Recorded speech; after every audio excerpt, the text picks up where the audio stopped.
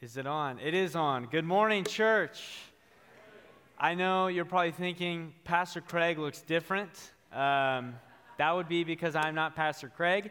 My name is Josiah Cruz. I am from Thousand Oaks, California. I drove in this morning to be with you guys.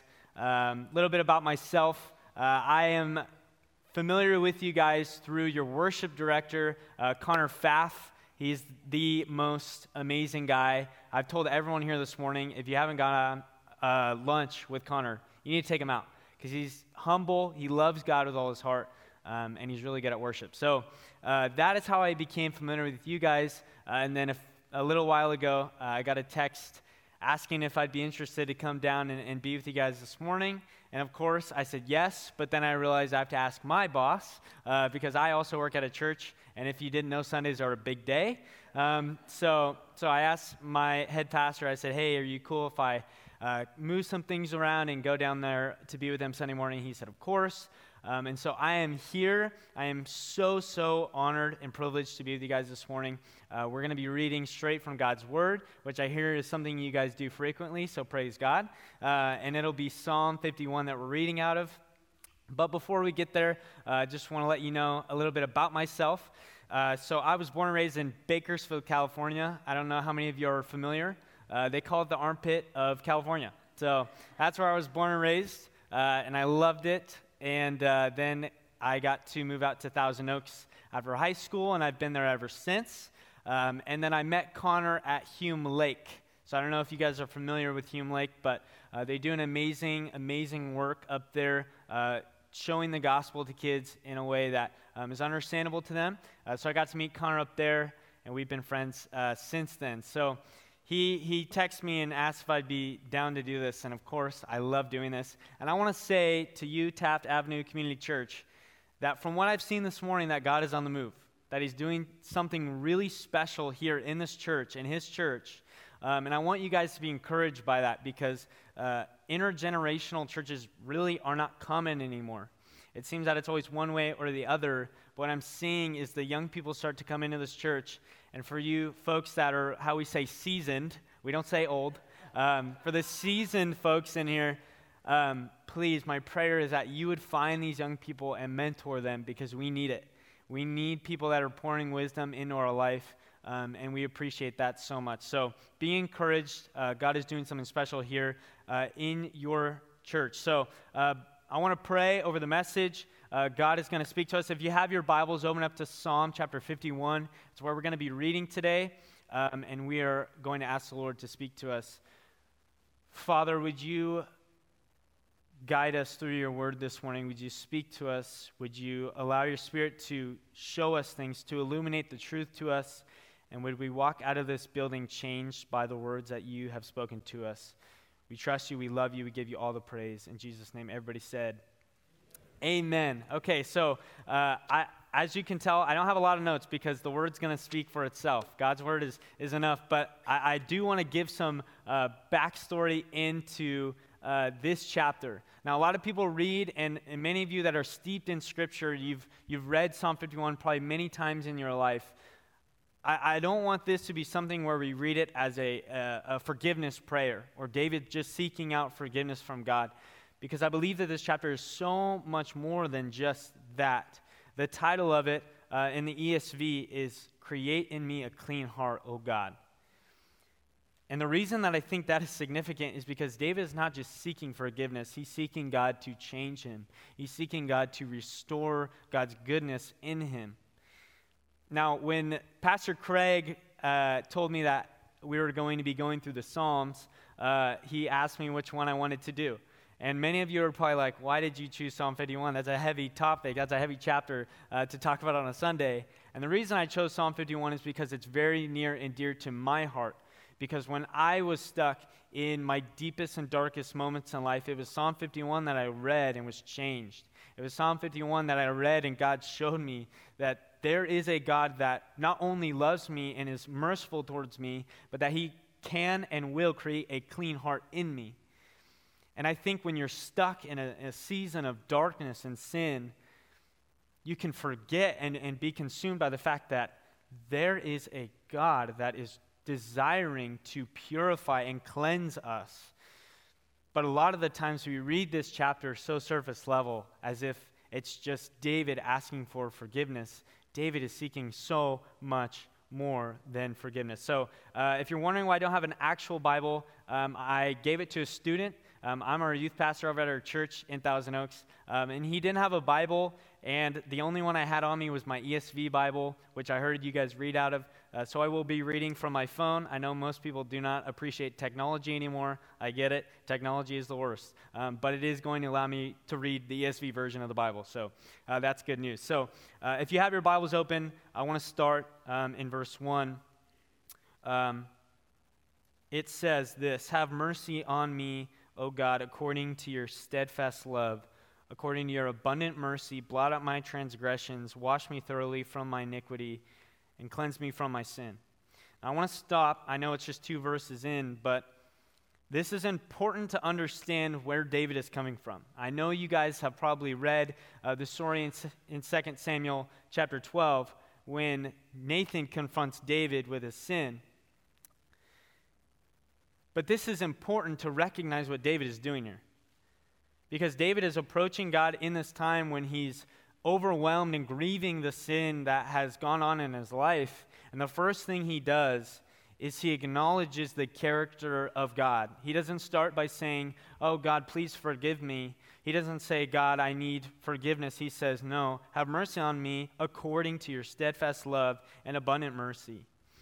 And now, something that I think is so important about this chapter for us as believers is 1 John chapter 1 says that if we are to say we are without sin, we deceive ourselves and the truth is not in us. So what I know is that every single person in here has sin in their life, which means that we need to know and understand what God's word says about approaching God with our sin. David approaches God, a man after God's own heart, mind you, approaches God, not saying, "Hey, this is where I messed up." He says, "God, have mercy on me according to your love and mercy."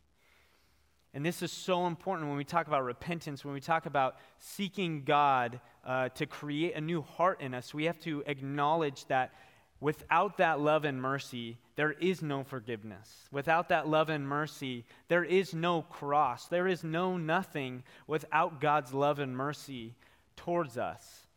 And I think a lot of the times we love to look at the actions of God, including myself. I mean, I was raised and I would always pray this prayer, "Thank you so much for the cross. Thank you for what happened at the cross." But rarely did I ever pray, "Thank you for your love and your mercy, sending your son to die on the cross." I think we worship the things that God does. We worship the things that God can provide, but rarely do we worship the God who provides them. And I think when we look at David's prayer here, the first thing he acknowledges is, "God, you are so loving and so merciful." Now, I want to address that first because this is important as we go further in the chapter. David starts by acknowledging the character of God. Now, he goes on in verse 3 and he says, "For I know my transgressions and my sin is ever before me. Against you, you only have I sinned and done what is evil in your sight, so that you may be justified in your words and blameless in your judgment. Behold, I was brought forth in iniquity, and in sin did my mother conceive me. Behold, you delight in truth in the inward being, and you teach me wisdom in the secret heart." Now, David quickly transitions from, "God, you are merciful, you are loving, you are good," and he goes to, "I know my transgressions, and my sin is ever before me. Against you only you have I sinned." David is now acknowledging, "You are good, and I am not." Right? "You are merciful and loving and perfect. I am not." When he says, "My sin is ever before me," the NLT says, "My sin haunts me day and night." Now, I know that as times go on, things change, but something that I've seen trending in Christian churches is the devalue of our sin, of how heavy our sin really is. People are starting to wipe it under the rug. I heard a pastor say, the closer I grow in my walk with the Lord, the more I'm able to just dust off my knees and keep going when I sin. And I remember listening to that and just stopping in my tracks and thinking, is that how it's supposed to be? As we grow closer to Christ, as we're promised transformation in the Holy Spirit, as we're promised to be more like Him, is it that we can just brush off sin and keep going? Because I know we're forgiven. I know that Jesus died on the cross for our sins. But does that mean the weight and the value, the weight of sin in our life just goes away? And I think what we read here is, if you look at 2 Samuel 12, as soon as Nathan confronts David, Nathan tells David, God has forgotten your sin. God wiped his sin away, but David still is saying, my sin haunts me day and night. Why? Because he's grieving his sin. There is a godly grieving that is going on in David's life. Now, this is where I think for believers, this is so important for us. Because whether you're 65 years old and you've been walking with the Lord for a long time, or whether you're 20 years old or 10 years old and you've been walking with the Lord for very little time, it's important to every single step of life, every single believer, that we know the weight of our sin. Because what David is pinning the sin out to be is it's something that won't leave him alone, and it's haunting him. And so when I hear people say that I can just brush my sin under the rug and keep going, I'm confused. Because it's a contradiction to what David and what we see so many Old Testament people in the Bible react to their sin. In the Old Testament, when Ezra found out the sin of his people, what did he do? He ripped out his own hair and he fasted. He fell to the ground and couldn't eat or drink because he was overwhelmed by the weight of the sin of his people. Jeremiah beat his thigh. The tax collector, when he stood in the temple, beat his chest, saying, I'm a sinner. Have mercy on me. So throughout the Bible, we're seeing all of these people react to the weight of their sin, and it's not anything that's light. Now, David knows he's forgiven, but he's still grieving the weight of his sin. And I think especially as times go on and as the world starts to shift one way and tell you one thing, as the church, we cannot drift away from letting people know and understanding that sin is sin. It's heavy. The wages of sin is what? Death. Last time I checked, death is not something that's pretty light and easy to just brush under the rug. Death is serious. And as a young boy in the church, when I heard people talk about sin, it just seemed like it was just an immoral issue. But to David, it's so much more. He says, against you, only you, have I sinned and done what is evil in your sight, so that you may be justified in your words and blameless in your judgment. David is so aware of the fact that whatever comes his way, whatever he's done, he deserves. God is blameless in his judgment towards David. And David acknowledges, though I have messed up Bathsheba's life, though I've ruined Uriah's life, he's now dead, I have sinned against you and you alone, God. It is you that I've sinned against. I think sometimes we're bothered more when we sin against other people than we do God. I mean, I've seen this around younger people, and I'm sure this is still the same with older people as well, but when my friends mess up, when they do someone wrong, a lot of the times they're appalled. Their life falls apart when they've done their best friend in a bad way or done them in a wrong way. But then when they do something that is wrong in God's sight, when they've wronged God, oh, well, he's forgiven me. I'm okay. And they move right on. And when I watch these things unfold, I'm confused. I'm confused by it. Because again, the wage of sin is death. So if this is something that's ravaging our life, how are we able to then just wipe it under? I know that I'm forgiven. David knew he was forgiven. David was aware of the fact that he was forgiven. But he still took the time to sit and grieve over the sin that he had committed. And I know this is a church that is steeped in Scripture, and you guys have probably read this chapter over and over again. And I'm not challenging you to understand repentance. I'm just challenging you to a place where you can evaluate yourself and reflect and ask the Holy Spirit, am I actually understanding of what sin is doing to my life? Am I actually understanding what it's done to my family? Am I understanding? Because let me tell you, if you know the weight of sin and you have a child or a friend or relative that is consumed by it, Your urgency to preach the gospel to them, to get them involved in church is going to be much more. But if sin to you is just another thing you can swipe under the rug, then there is no urgency. And I think this is what it comes down to in the church, is that there's no urgency. That we feel that sin is something that will just come and go, that we can grieve our sin for a temporary period and then keep going. And this is the problem, I think, with the understanding of seeing God. I mean, we're told, blessed are the pure in heart, for they shall see God. I think there's a lot of impure people that are living in their sin, and because of it, they're not able to clearly see God through the muck and the mire. Romans 6 says, I mean, if we've died to sin, how can we still live in it? How can we still live in sin when it's something that we have died to? And I think so many people are still living in the sin that Jesus has died for because they haven't brought it to God. This is the biggest problem, is that we have not found a way to be honest with God and with ourselves and with our friends. So when David is making this cry to God, not even a prayer, it's a crying out to God. At the very end, he says, behold, you delight in truth in the inward being, and you teach me wisdom in the secret heart. David boils it down to, you delight in truth in the inward being. Now this is, I mean, if you look at the story of David got caught in some bad apples, right? He sinned, and not only did he sin, he sinned again trying to fix up his sin, right? It was just a repetitive cycle of, oh, I can fix it. Oh, it got worse. I can fix it. Oh, it got worse. I can fix it. And so David's in this cycle.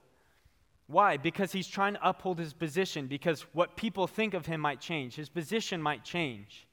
So this whole time, instead of bringing this thing to God and just saying, hey, God, I am so sorry. Have mercy on me. I messed up. David is like, I can fix it, right? If you're a guy in here, you know that tendency whenever something's broken. I can fix it when it's clearly broken, right? It's broken. Don't fix it. No, I can do it. We have a guy at our church. We have canopies, and every week the canopy breaks, it feels like. And he's always like, hey, give me the piece. I'll fix it. And he does. But David is sitting here saying, hey, I've got this. I can do it. And then what happens? It gets worse and worse. And we read the story about David, a man after God's own heart, but yet we don't see the potential for us to fall into that same category. We read it as though David is some mythical character that, oh, we would never do that. But how many times, I mean, even coming into this building this morning, have we fallen into a sin in our life that we've tried to fix, we've tried to cure, and it just keeps getting worse? In 2 Corinthians 7:10, it says, for godly grief produces a repentance that leads to salvation without regret, whereas worldly grief produces death. There is a godly grief that should take place when you sin. There is a weight and a heaviness that you should understand when you sin. I heard it put this way: as a believer, you should sin less and hate sin more. And this wasn't something I was able to grasp at a younger age, and I wish I would have been able to. But as we grow closer to Christ, we should hate sin. So when you fall into sin, yes, it's been forgiven, but what are you after? Are you after just being forgiven, after just having a clean slate? Or are you after having a heart that is molded and shaped by God? That's why this chapter is not, please forgive me, God. It's created a new heart in me, God. Because David is not after just clean slates. He's after a heart that is after God's. That's why he was called a man after God's own heart. He longed to have a pure heart. When I was in high school, I saw my life kind of spiral into something similar to David's. Definitely not that similar. I did not kill anyone. I can promise you that. But I did find myself in a situation where the temptations of this world got to me. And up until this point, like David, I had a pretty clear slate. I was a good kid. I was raised in a pastor's household. And when the right time came, I fell. And not only did I fall, when I fell, I tried to fix it. I tried to tell myself things. I tried to surround myself with people that wouldn't point to the fact that I was doing wrong. I didn't have any Nathans in my life. I didn't have anyone that was going to correct me for the things that I had done. And I did that intentionally. And every time that I thought in my head I was curing my problem, I was alleviating the pain, it only got worse. And I fell and I fell and I fell, and eventually I hit rock bottom. And it was at rock bottom that I read this chapter in Psalm 51, and I wept because I knew that this whole time, all God desired was what? Verse 6, truth in the inward being. God just wanted me to be honest with him. You cannot hide your sin from God. And we learned that through David. When Nathan says, hey, David, by the way, God knows about your sin. David was so furious at the story that Nathan told him about a rich man with many cattle and many lamb and a poor man with one. And Nathan said, yeah, in the story, the rich man needs to feed his guests, so he kills the poor man's one. And David is enraged, and he's like, that man deserves to die. And Nathan says, you are that man. And I look at my life in that time, and if you would have told me someone did the same thing as me, I would have said, that's terrible. They don't know God. But when I looked in the mirror, that's where I was at. All God is after is truth in the inward being. He wants our honesty. Verse 7, it continues with saying, purge me with hyssop, and I shall be clean. Wash me, and I shall be whiter than snow. Let me hear joy and gladness. Let the bones that you have broken rejoice. Hide your face from my sins, and blot out all my iniquities. Create a clean heart in me, O God, and renew a right spirit within me. Cast me not away from your presence, and take not your Holy Spirit from me. Restore to me the joy of your salvation, and uphold me with a willing spirit. So God is acknowledged by David at the beginning of the psalm. Then David acknowledges his own broken, sinful nature. And then finally, he acknowledges what a loving and merciful God provides to his children, a broken sinner like me, like you, like David. He asks God to create a clean heart in him and renew a right spirit. And the reason David asks this is not just to sound right or to do the right thing, but it was because he genuinely desired that. And I think a lot of the times when we sin, we go before God and we ask God, God, please forgive us. Please clean us from our sin, wipe us from our transgressions. But what are you doing behind that? Why do you want that? Do you want to be clean? Do you want a clean heart? Do you want a heart that is after God's own heart? Do you want that? And I think this is what Psalm 51 is prompting to believers, is what do you want? Do you want to just be forgiven, or do you want more? Do you want to exceed that and follow Christ and be more like Christ? Because we cannot create a clean heart. We cannot create a new heart. We cannot create a right spirit within us. And I'm 22 years old, and I know that now, right? And so I know a lot of you guys know that much more than me, that we cannot create a clean heart in us. We cannot do it. And it's until that moment where we can let go and say, God, I'm broken. I am a broken person. I've done a broken thing. And God, I need you to now intervene in my life. Is your sin something that really gets to you? You feel the weight of it. Not because you don't think you're forgiven, but because you know God has called you to be something so much more. David is not broken, haunted by his sin because he thinks he's not forgiven. He's broken and haunted by it because he knows that there is a God that is creating a new heart, and he's went astray.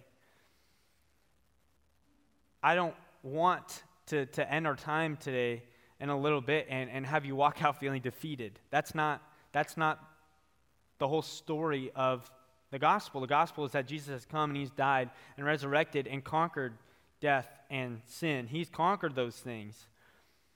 I'm not saying that he hasn't. I'm saying that just because he has conquered those things does not mean that we can become too comfortable with those things. David is so aware of the weight of his sin. We need to understand what God is after. What is God after? Well, you skip down a little bit to verse 16 if you're still reading. And he says, for you will not delight in sacrifice, or I would give it. You will not be pleased with a burnt offering. The sacrifices of God are a broken spirit, a broken and contrite heart, O God, you will not despise. What is God after? He doesn't delight in sacrifice, or else I would give it. David is aware, even in those times before Jesus, when burnt offerings were accepted, he says, you will not be pleased with a burnt offering. The sacrifices of God are a broken spirit, a broken and contrite heart, O God, you will not despise. Now, I know this better than anyone being in a pastor's home, right? That, like David, there is an image that I had to bear as a pastor's kid. And there were so many times where I would run from the truth. I would hide the truth of my brokenness and my sin. Why? Because I wanted to be something. I wanted to hold a certain view from people. And David is saying the only sacrifice God desires from us is a broken spirit, a broken and contrite heart. And what? He will not despise it. And I wonder how many of us are walking into church this morning, putting on the smile, putting on the everything is great when the greeters say, hey, how are you? And you say, good. Are things good? Are things good? When you're in worship and you're singing praises to God, are you tiptoeing around the reality that there is a brokenness within you that is eating you? Like David said, it's haunting you day and night. Is that in your life right now? But instead of bringing that reality to God, you're running away from it, trying to fix things yourself. I know this is a reality. We all know this is a reality because 1 John chapter 1, we all have sin. To say we don't is to deceive ourselves, and the truth isn't in us. We know that we have sin. But the difference maker is, are you honest? Are you transparent with who you are? Step one of David's prayer of acknowledging who God is. Some of us can do that. Some of us can go before God and just sit in the presence of him and acknowledge his mercy and his love. But then the second part where David is real, he's honest about himself. I think a lot of us struggle with that part. A lot of us think we're a lot better than we are, right? We look in the mirror and we're like, I like that, you know? I think God did a good job on that. And he did, but you have to acknowledge the fact that we're all broken. And the beautiful thing about this is that we know God does not despise that. There may be people in the church world that they judge you, they condemn you for being honest, for being real about your sin, your sinful ways. There may be people that do that, and I've seen a lot of people do that in my life. But the most important thing is it says God will not despise that. That's what God's after, is a broken and contrite heart. And for you to sit here and pretend you're anything other than that is just you lying to yourself. It's you deceiving yourself.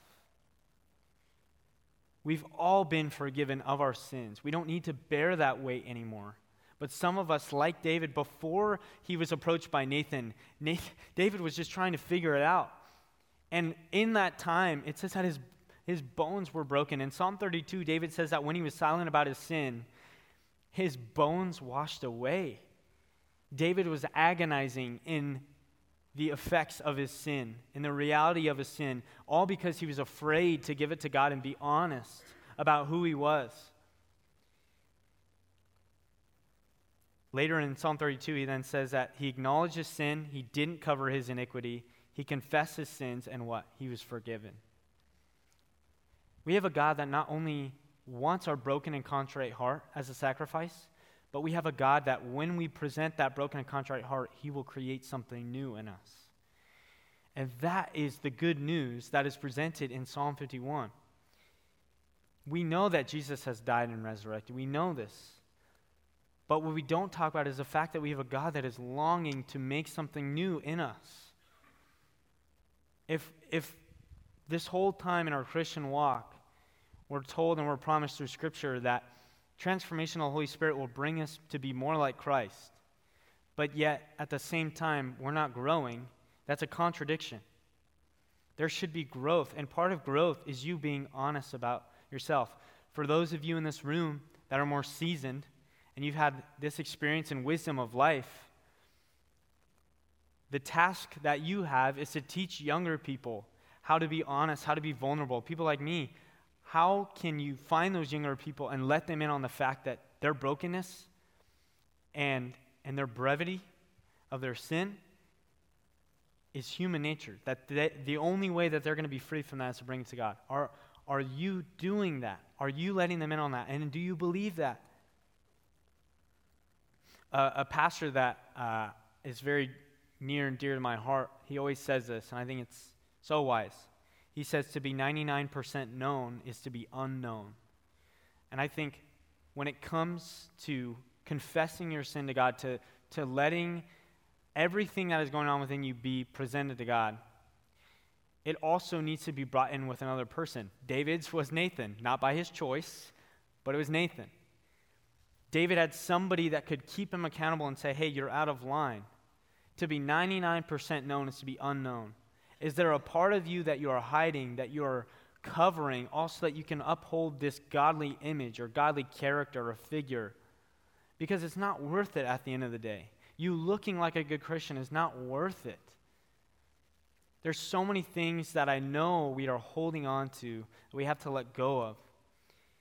In 1 John 1, if we were to rephrase that verse, if we were to say that, if we are to say we are with sin, then we are honest about ourselves and the truth is in us.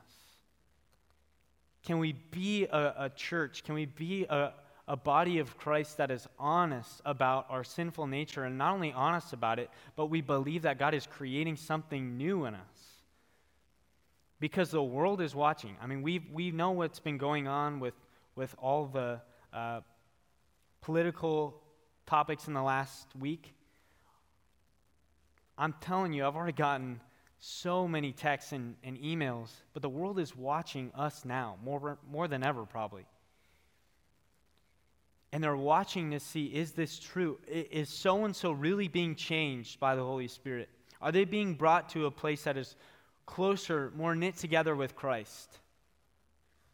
Because the only way you're going to get there is by presenting your broken and contrite self to God.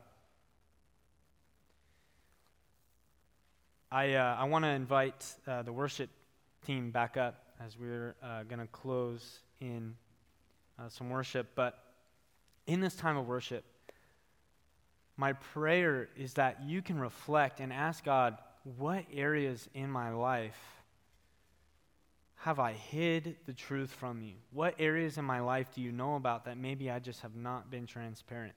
Because much like the story of David, God knew the whole time. David was running from God. He was hiding the truth from God. But yet the whole time, God knew. And we don't want to get to a point where we are presenting a false version of ourselves to God. This is a prayer for God to create a new heart in you. It's not just asking for forgiveness. It's believing that God can make something new out of your brokenness. Let's pray. Heavenly Father, thank you for giving us your word. Thank you for giving us David's testimony. Thank you for showing us ways in which we can come to you with our brokenness and our selfishness and our deceitfulness about our true nature. God, I thank you that you are a loving and merciful God. I thank you that your character is unchangeable. I thank you that no matter what stage of life, no matter where we're at, that you still love us and you cast mercy on us the same. God, we're so unworthy to be used by you, to have our hearts changed by you. God, to see things more rightly like you do. God, we're so unworthy, but yet you still love and do all of those things. Thank you, God, for what you're doing in this church. God, I pray that every believer in this church would pursue you above all else, and that there would be a level of openness and honesty, not just to you, but to each other, that we can put away the facade of a good Christian or the facade of a good righteous person, that we can all put that away, that we can truly be honest with each other, God, and confess to one another where we have gone wrong, and that together we can encourage each other and pursue you rightly. We love you, God. We pray that this time of worship would be honorable and praise to you. In Jesus' name, amen.